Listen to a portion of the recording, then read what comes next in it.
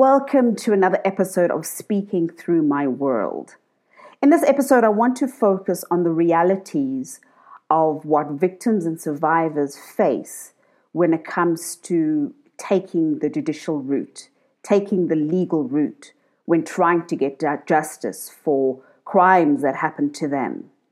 And it's important to have this conversation because we know, as rape culture has dictated, has society and our communities are very quick to say, when somebody reports a crime or speaks up about it, they say, well, take it to the police, open up a case. Take the legal route. Let the courts decide. And it's all very well in saying that, but over and above the trauma, a lot of people do not have the mental capacity, the mental well-being, the financial capacity to go the legal route, and also just the other structural support, such as being able to have a stable job in order to take off time from work to go to the courts, to go and lay a claim. If you're living with the abuser, then your home environment is disrupted. And so I'm going to be focusing on two specific cases because, as we know, providing evidence in many cases when it comes to physical or sexual or emotional or psychological abuse, in many cases, we don't have that evidence. And that is how people are acquitted. That is how people get off. That is why perpetrators and the enablers don't hold themselves accountable because they know how to get around the law and the legal system.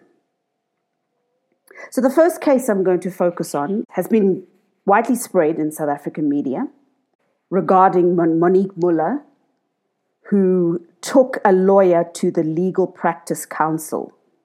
And so before I get into what the LPC, the Legal Practice Council, do, the backstory to this story is that in 2021, Monique was embroiled in a legal battle with her estranged boyfriend, and is also the father of a child, and is well-known TV presenter Katlego Maboy. And what had happened was that his lawyer contacted Monique in a message on social media and stated, "Never underestimate a white female lawyer." Later on, this lawyer denied these allegations, and that is what led Monique to then going to the Legal Practice Council and opening up a case against this lawyer who goes by the name of Mrs. E.J. Louis, and she works at Thompson Wilkes Incorporated.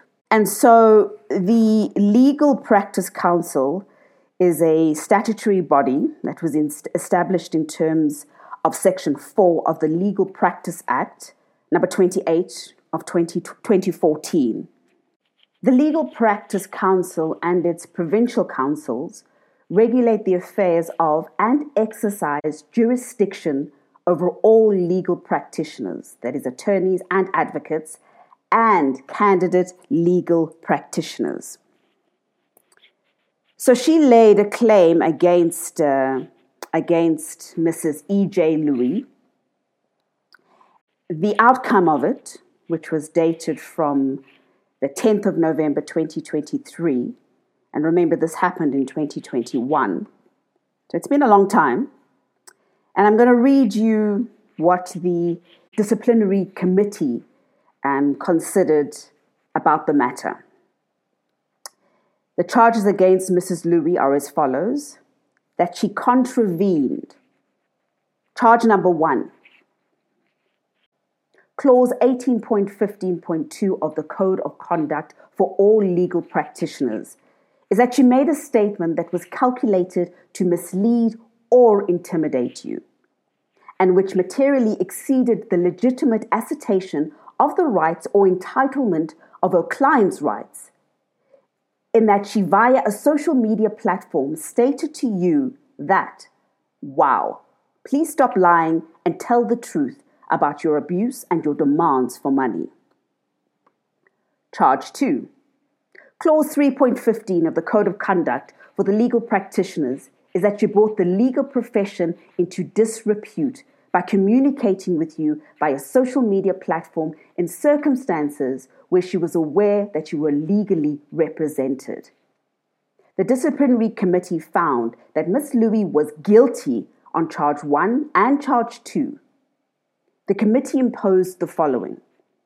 For charge 1, the committee imposed a fine of 20,000 Rand, half of which is suspended for a period of 5 years on condition that Ms. Louis is not found guilty of the same or similar offence within that said period. Charge 2. The committee imposed a fine of 20,000 Rand, half of which is suspended for a period of 5 years on condition that Ms. Louis is not found guilty of the same or similar offence within that same period. And the letter is closed off, saying the committee ordered that Ms. Louis pay the costs of the proceedings. And this was then signed off by Wadia Esak, who's the legal officer from the Regulatory Department, from the Legal Practice Council at the Western Cape offices. So that just goes to prove that not all cases, of course, not all lawyers act in that way. But when we say that victims and survivors are often intimidated, it doesn't exclude people from places that should be protecting them. And this took 2 years for her to get to this judgment, or conclusion. I'm not quite sure if you would call it a judgment. Now, what about in cases where the victim or survivor doesn't have the mental, emotional, psychological capacity to push through? Because remember, you're still dealing with the original crime. You're still dealing with the original abuse. What about cases or in communities where victims and survivors don't know what their rights are? What about those who don't know that there is bodies such as the Legal Practice Council that you can take a lawyer and make a complaint against somebody? But remember, all of these actions take time, take effort, take money, on top of just trying to deal with everyday life. The second example and case study which I want to bring to the forefront is based on a judgment which can be found online. Disclaimer, it's there. I'm not sucking this out of my thumb. And it was a case that was taken on by Melvin Neal Incorporate, who are attorneys in Johannesburg, and it was taken to the Johannesburg High Court. The judgment speaks to how a protection order was overturned by the Johannesburg High Court. So to take us back, what had happened was that 2 women reported that they had been raped by a well-known jazz musician known as KCA. These are the initials that you can find in the judgment. It was alleged that he had raped them and assaulted another person. One of the victims and survivors spoke out and approached various bodies which are connected with the work that the alleged perpetrator works in and deals with, and that is the National Arts Festival, Wits University, and Pro Helvetia. It was then when the alleged perpetrator took a protection order against her and had won at the court.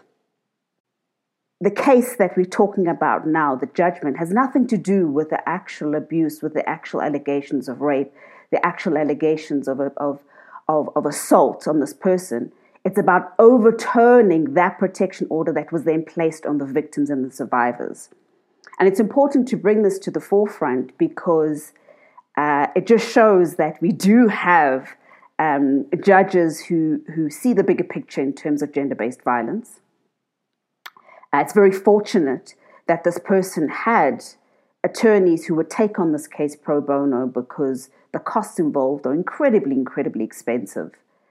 And I want to just read a small bit of the judgment. The judgment can be found online. As I said, the attorneys that represented her are Melvin Neal Incorporated, and the judgment is online, or there's a link at the bottom of this podcast.